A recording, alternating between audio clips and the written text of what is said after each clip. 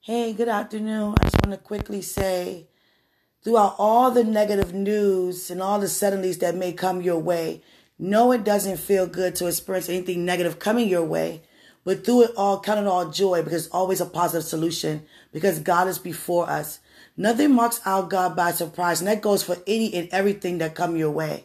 So I want you to stay encouraged and stay confident knowing that everything works together for your good. You don't have to know how it's going to work out. Just know it works out for your good. That's all you need to know is to trust in God with all your heart, lean not to your own understanding.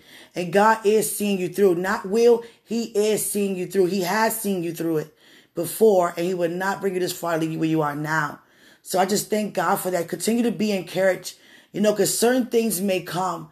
Sometimes you receive good news and here's negative news right behind it. But through it all, out of every form of negativity, it's always a positive outcome. Understand that. So continue to be encouraged. Continue to have a positive attitude, have positive vibes, positive energy, and continue to count it all joy because nothing, and I repeat, nothing marks our God by surprise. There's already a way of an escape prepared before you. So continue to be encouraged, walk in love, and receive everything that God has for you. I love you so much. Remember, greater is He who's in us than He's in the world. You're doing so great because you said yes to God.